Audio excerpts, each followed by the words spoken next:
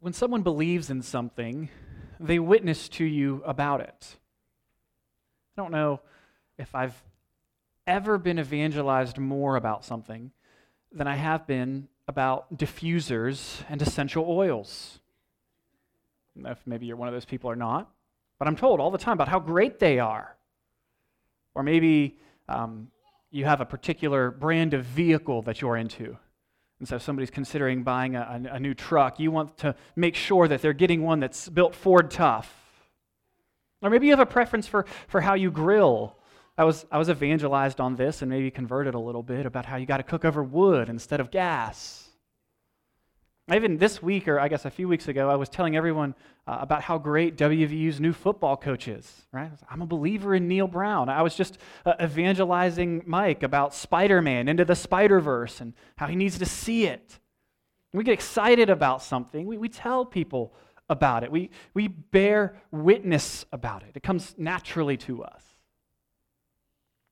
What I want to exhort you this morning to is believing in and bearing witness to Jesus. My hope is that we would talk as freely and as passionately and as excitedly about Jesus as I do about Spider-Man into the Spider-Verse. That we would want people to know that God loves them and that Christ offers salvation to them. Indeed, that He is risen from the dead. That's going to be the main idea of the sermon. It's the main idea of Paul's sermon here in Acts 13. It's made explicit in verses 38 and 39. I've tried to summarize it this way and say, Jesus is risen. I misspelled from. It's form, but it should be the word from. Jesus is risen from the dead and offers forgiveness to all who repent and believe. We're going to work through the text all the way to the end of chapter 13 in Acts here. We're going to go verses 13 through 52. We'll see their travel log, we'll consider Paul's sermon, and then we'll watch the effects of Paul's sermon as the word spreads. Let's pray, and we'll get into the text.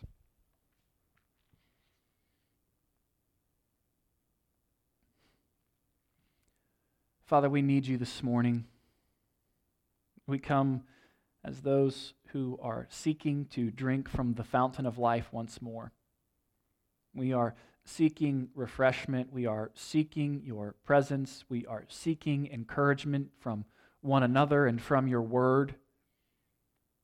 We want to be changed by your grace more and more into the image of Christ each day. We want a deeper experience of Christ in our lives.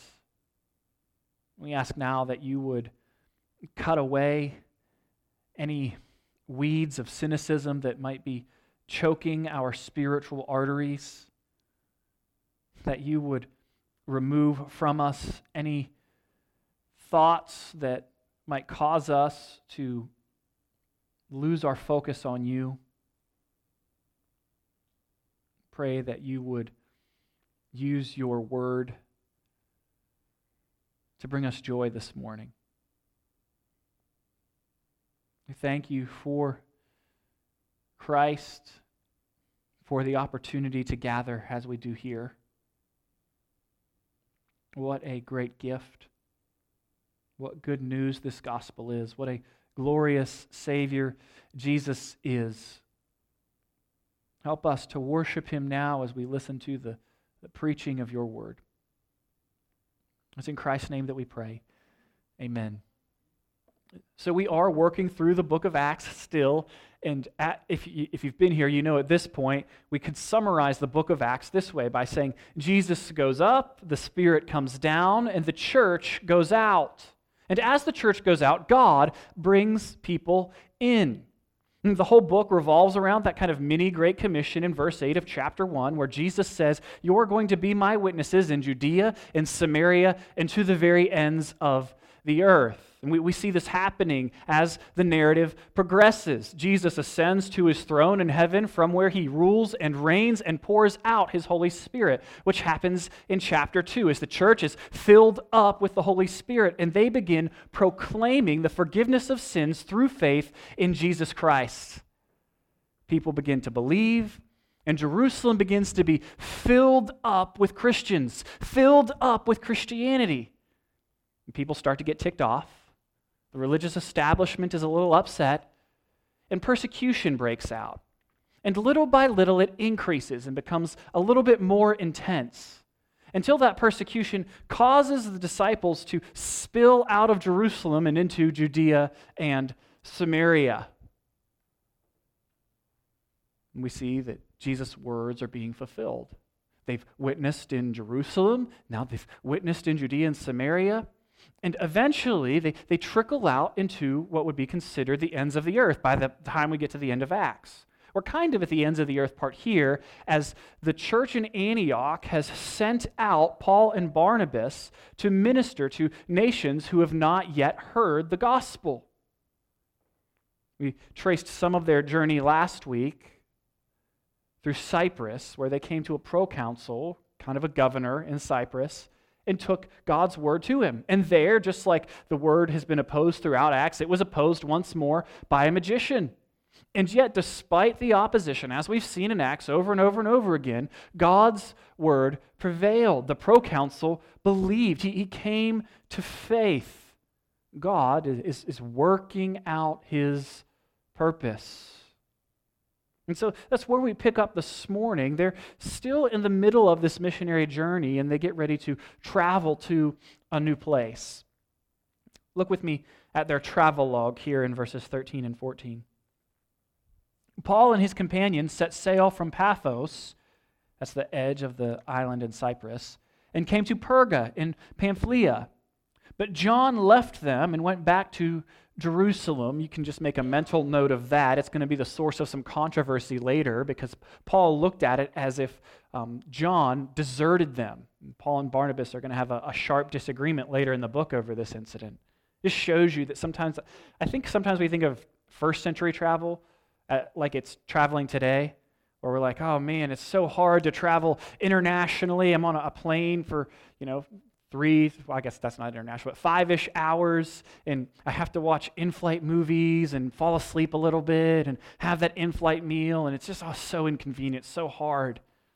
First century travel was rough. I mean, think about how tired you are when you travel, and how tired they must have been traveling in much less pleasant conditions. Right? This is not easy. They're not just zipping from one location to the next. This takes great dedication and commitment and trust in what God has called them to do. And they have encountered a little bump. John Mark leaves. And I don't think, later on Acts going to reveal, not an easy departure. And yet they commit to staying the course.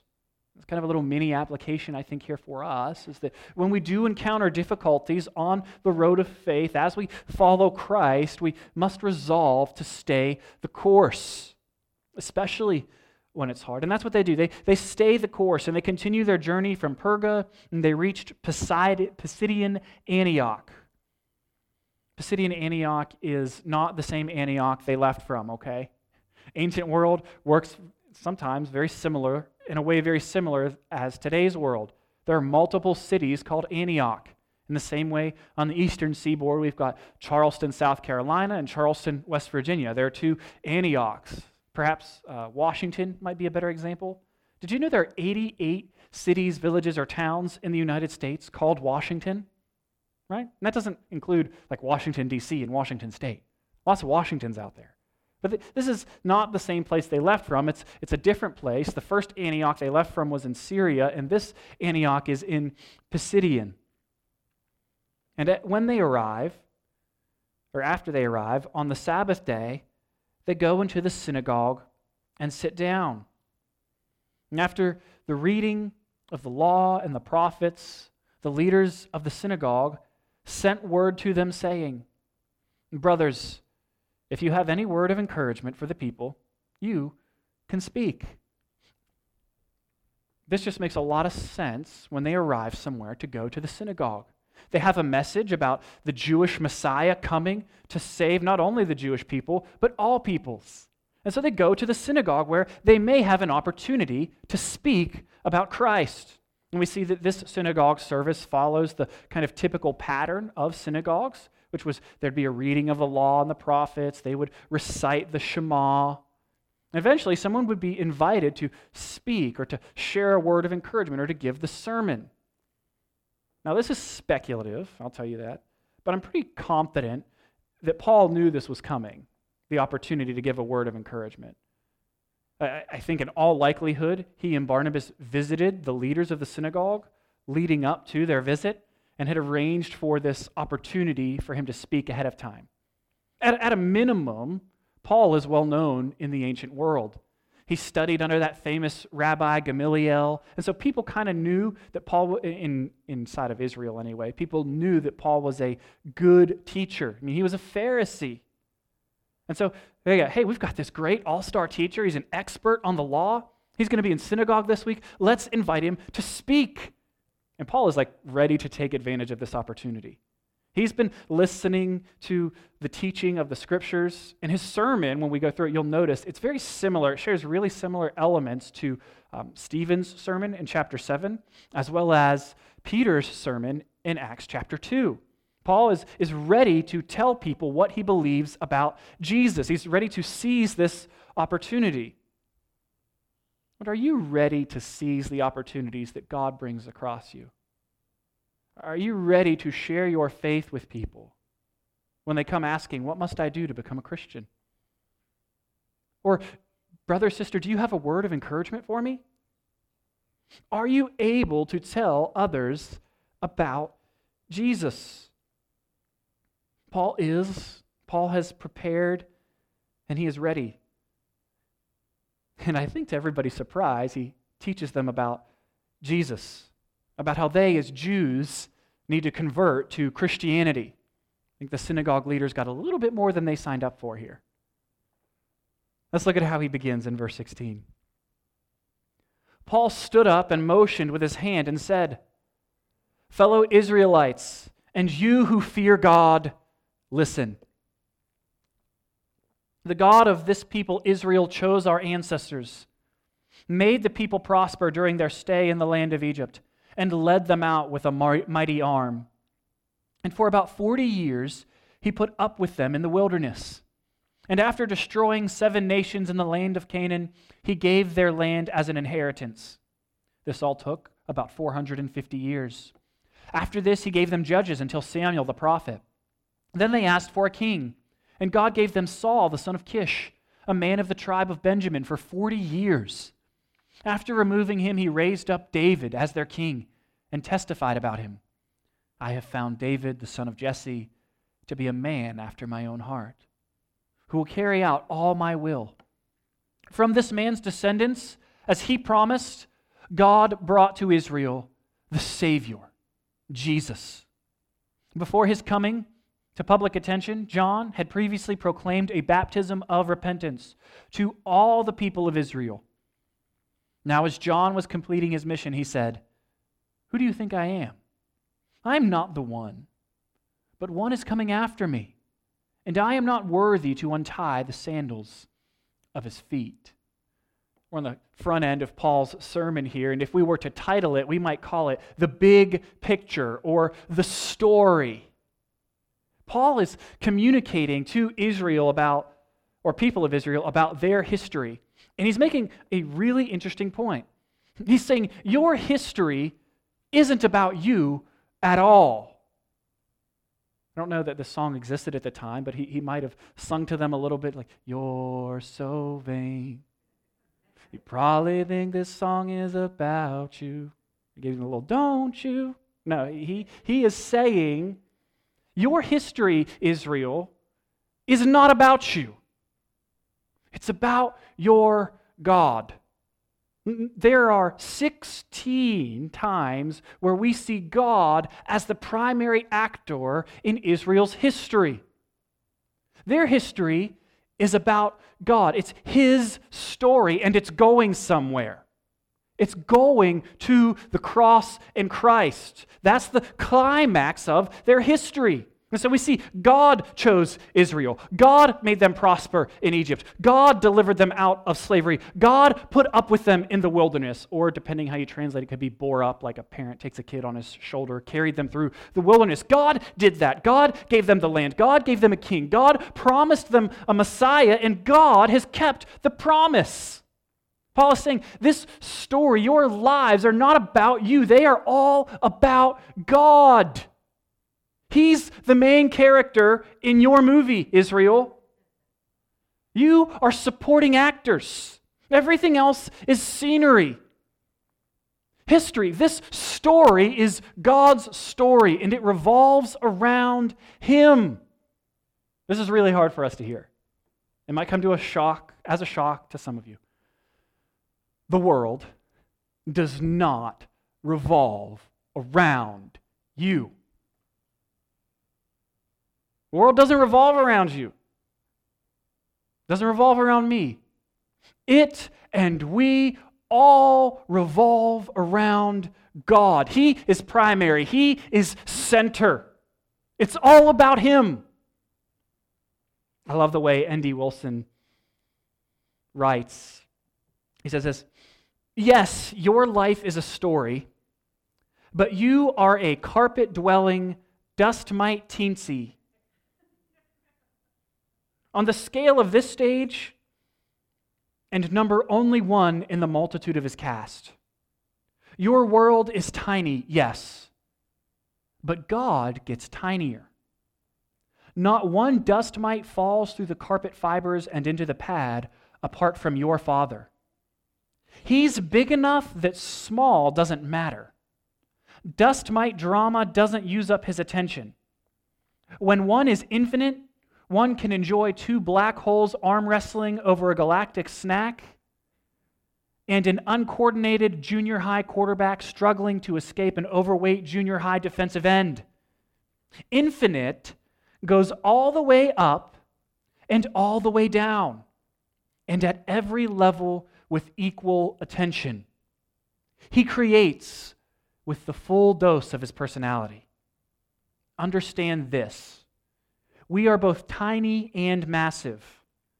We are nothing more than molded clay given breath, but we are nothing less than divine self-portraits. You see, the story of everything is about God. And even though you might be small and tiny and a supplementary character, a supporting actor, you do have a role to play. And you are valuable to the infinite God. And equally valuable. Isn't it amazing that God is big enough that for Him to pay attention to your little tiny problems, is not a big deal. He can pay attention to your problems and my problems and the world's problems all at once, without exhaustion. He cares about us. You are valuable even though you are not central. God is central. And Paul is bringing this to our attention. He's saying, you're valuable, but this story is ultimately about God and how He's come to save you. It's like, in this story, you were not the hero. I think that's what we always, typically when we read the story, we're the good guy and everybody else is the bad guy, and we relate to the heroine, the protagonist. That's who we want to be. But in this story, we're not Superman. God is. Like we are a bunch of princesses locked in a tower that's guarded by a dragon, and God is the king who comes and slays the dragon and saves us. That's what Paul is saying. See, you have a sin problem. God has promised to fix it, and Jesus has shown up to do just that. He's kept His promise. Paul is saying, salvation is here. Don't miss it. Your religious leaders, they missed it as they were fulfilling Scripture. God's purposes were still alive and well underneath their sinful actions. He continues. Look what he says. Brothers and sisters, children of Abraham's race, and those among you who fear God, it is to us that the word of this salvation has been sent. Since the residents of Jerusalem and the rulers did not recognize him," that's Jesus, "or the sayings of the prophets that are read every Sabbath, they have fulfilled their words by condemning him. Though they found no grounds for a death sentence, they asked Pilate to have him killed. When they had carried out all that had been written about him, they took him down from the tree and put him in a tomb. But God raised him from the dead. And he appeared for many days to those who came up with him from Galilee to Jerusalem, who are now his witnesses to the people. And we ourselves proclaim to you the good news of the promise that was made to our ancestors. God has fulfilled this for us, their children, by raising up Jesus. As it is written in the second Psalm, 'You are my son, today I have become your father.' As to his raising him from the dead, never to return to decay, he has spoken in this way, 'I will give you the holy and sure promises of David.' Therefore, he also says in another passage, 'You will not let your Holy One see decay.' For David, after serving God's purpose in his own generation, fell asleep, was buried with his fathers, and decayed. But the one God raised up did not decay." You see what he's saying? He's saying, Jesus is the king you've been waiting for. He's the hero of everything. He's the protagonist of this story.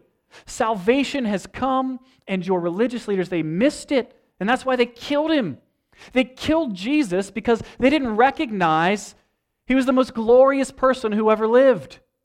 They condemned him to die not because they recognized guilt in him, but because they didn't recognize him. Jesus was the truly innocent one.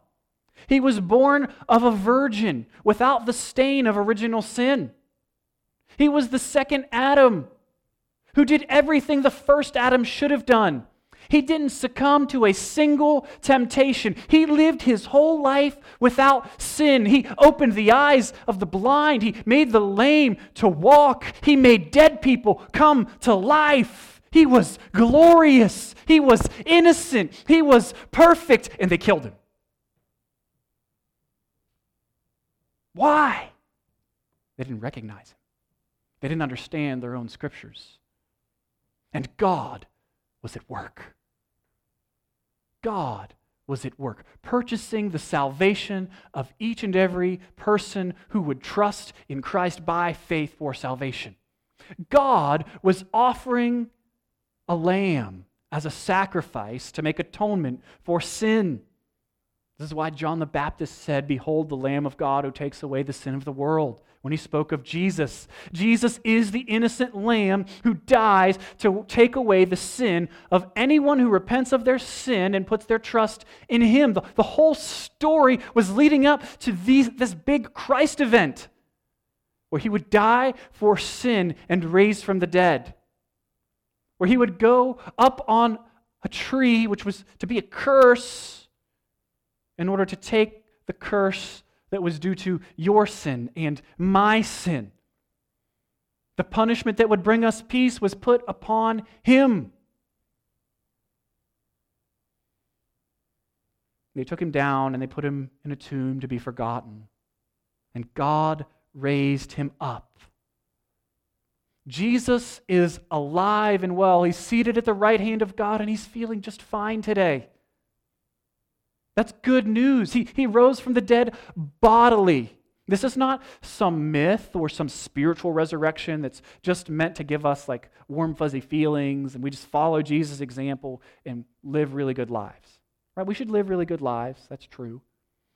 But this is something that happened in space and in time. Jesus has a physical body.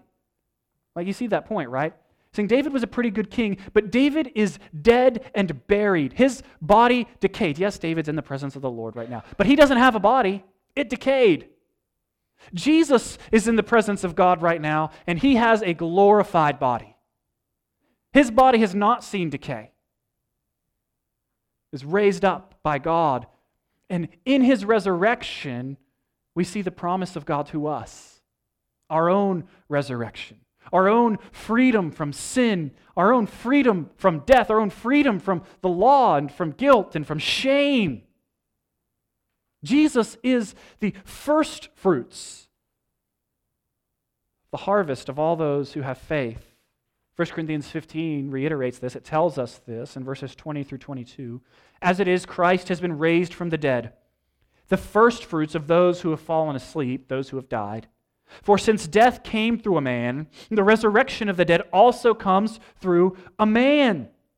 For just as in Adam all die, so also in Christ all will be made alive. Paul holds out this promise. He's saying Christ has come. He gives us that therefore in verse 38. Therefore, let it be known to you, brothers and sisters, that through this man, forgiveness of sins is being proclaimed to you. You can have forgiveness of sins. Who? Verse 39. Everyone who believes. Everyone who believes is justified through him from everything that you could not be justified from through the law of Moses. That's incredible. You can be justified. Justification is legal language. And what Paul is saying is when you put your faith in Christ, your sins are forgiven. And the verdict on you goes from being you are guilty to being you are righteous. Justification is incredible. And it's not just as if I never sinned. It's just as if I never sinned and I did everything absolutely right. That's what it means to be justified. This is what Christ has done for us. For all who put their faith in him. This is really good news. We're justified only by faith. It's by faith alone, not by participation in sacraments, not by a stellar church attendance record, not by good works or good behaviors. It's by faith alone. Right? Paul tells us elsewhere, by grace you have been saved through faith. This isn't of yourselves, it is the gift of God. This faith that justifies and credits Christ's righteousness to our account.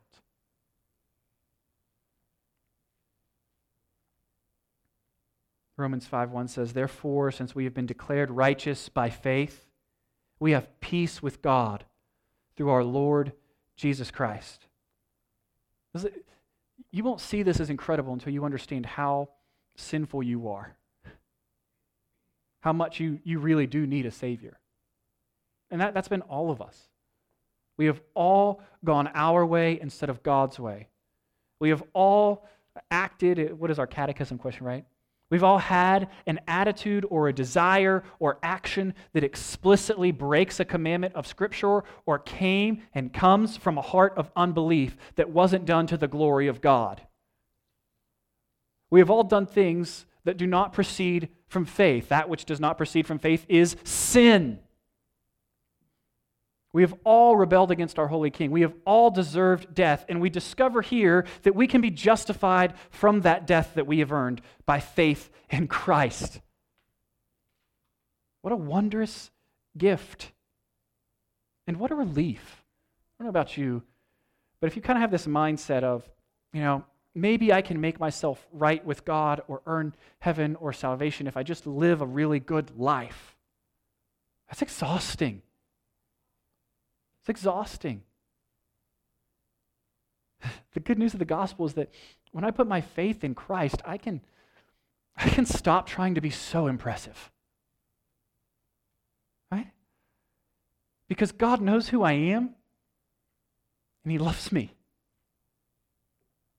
Loved me enough to die for me. Like I don't have to put makeup on this ugly mug. Right? I'm known and loved because God is gracious and good. Man, that's freeing. And it only gets better. Saved from death, eternal life forever with God, where there are pleasures at His right hand forevermore. Adopted into His family. And this story that God has written is going to keep getting better.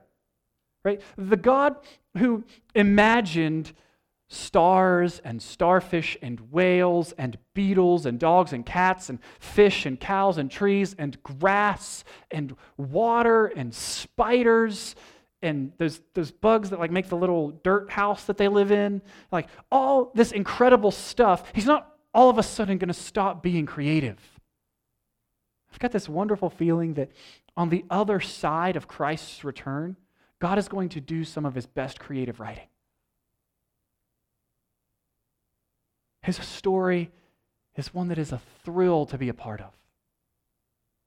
It's a story that's written for his glory, and when our faith is in him, also for our good, for our enjoyment.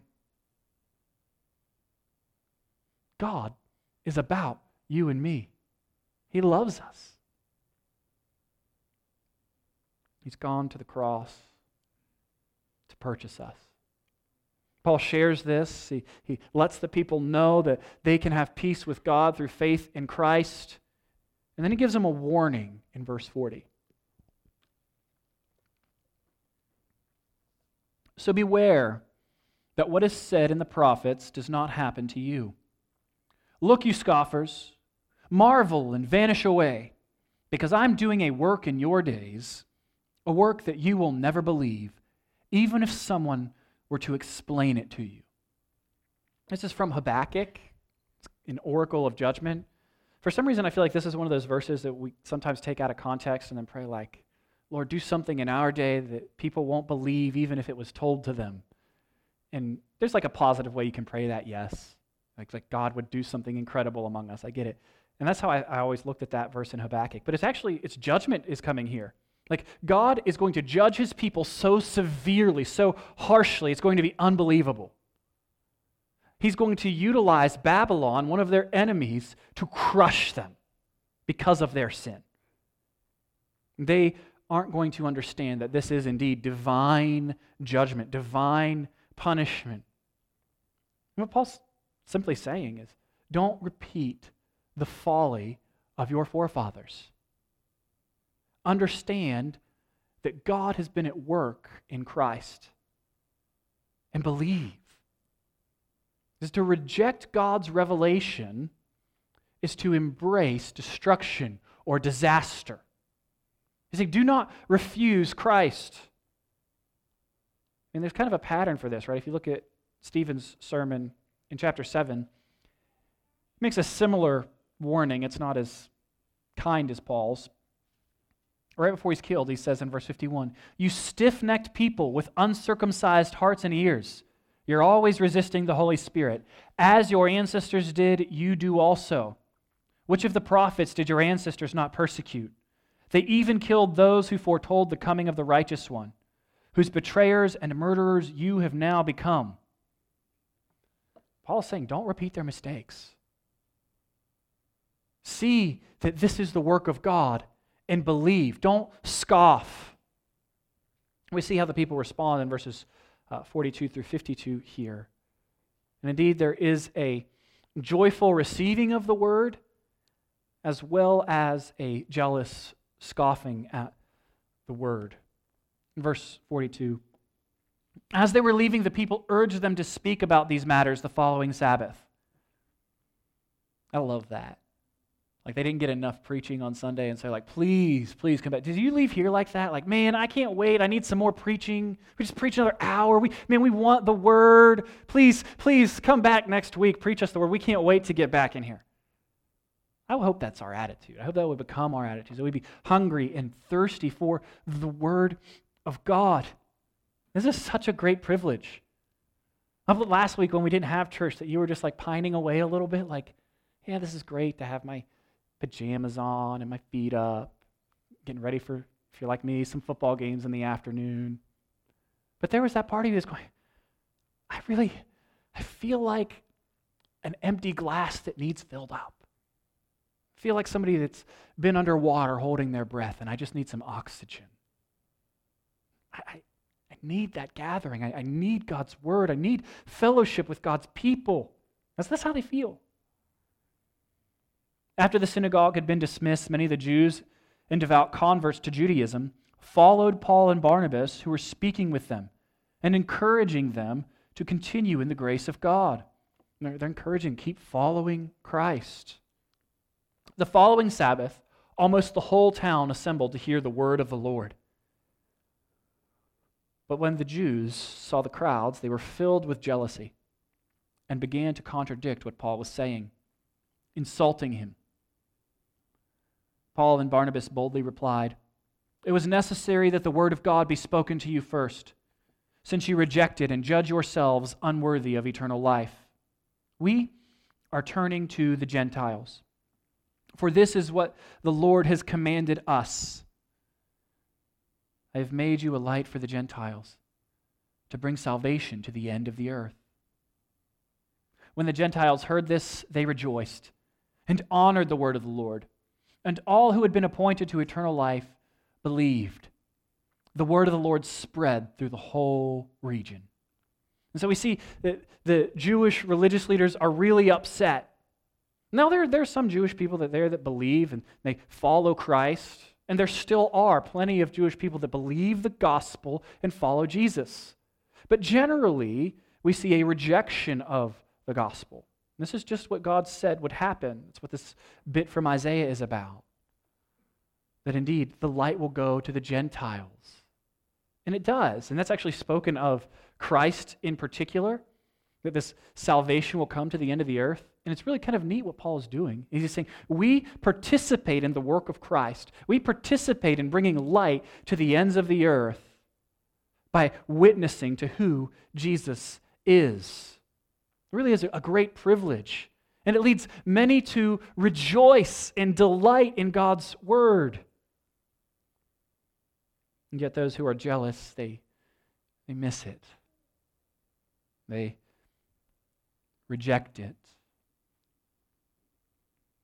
I think when you do bear witness, and you should, you are going to be met with similar reactions. There will be those who receive the word with joy. And there will be those who reject it and reject you, just as Jesus was rejected. You need to be prepared for both reactions. You need to be prepared to meet rejection with bravery and joy. That's what Paul and Barnabas do here. Verse 50, but the Jews incited the prominent God-fearing women and the leading men of the city. They stirred up persecution against Paul and Barnabas and expelled them from their district. But Paul and Barnabas shook the dust off their feet against them and went to Iconium. Shaking the dust off your feet was kind of like, just as an insult, like let judgment be on you. You've rejected the true God. You're following false gods. You're dirty. You're unclean, kind of a thing. Symbolic of their rejecting the gospel. Verse 52, and the disciples were filled with joy and with the Holy Spirit. I love how counterintuitive things happen in the Bible. You would think rejected, expelled from the city, downtrodden and crestfallen, but that's not what we find. We find that they are filled with joy and with the Holy Spirit. And I just think this weird thing happens when we identify with Jesus to the extent that we are being persecuted or rejected or ridiculed, we get a stronger sense of God's presence. We get to learn what it is to be scorned and rejected for the benefit of others. And when we are rejected, I think we do well to act like Jesus, who for the joy set before him endured the cross, scorning its shame. That we, when we are persecuted or rejected or ridiculed, would endure that with the joy of the cross set before us. The joy of the new heavens and the new earth set before us. The joy of the promises of God made to us set before us. Christians are not to be woe is me people. We're not. We have more than anyone else in the world. We have every spiritual blessing in Christ. We have everything before us on the other side of the grave. There's nothing to be afraid of. Yes, there are times where we will weep, but there is a sweet joy of being in Christ that allows us to endure even suffering with a smile because we know that God is working for His glory and for our good. We know that this is His story and that He's written us in. That's awesome. That should give you a freedom and a fearlessness that is unrivaled. Because the Lord is at my right hand, I shall not be shaken. You're following Jesus, yes, there will be things that are kind of scary. There will be rejections that come. But there will be nothing that can take away your joy because it's in Christ. That is an unassailable joy. A joy purchased for you by His blood. One that cannot be returned. And so, I encourage you to believe in and bear witness to history's main character, to history's author, God Himself, who has written Himself in so that we might be adopted into His family. Let's pray. Lord, we thank You for Your word. Thank You for Your grace, without which we are all lost and hopeless. Lord, without Your grace and kindness, we would be content to lie dead in our sins. But because of Your grace and Your kindness, Your steadfast love, You have called us to life. You have made us alive in Jesus. This is what it is to truly live. This is what it is to have abundant life, to know You, the one true God, the one we were created for. Thank You for this wonderful blessing. Thank You for our salvation. We give You thanks in the name of Jesus. Amen.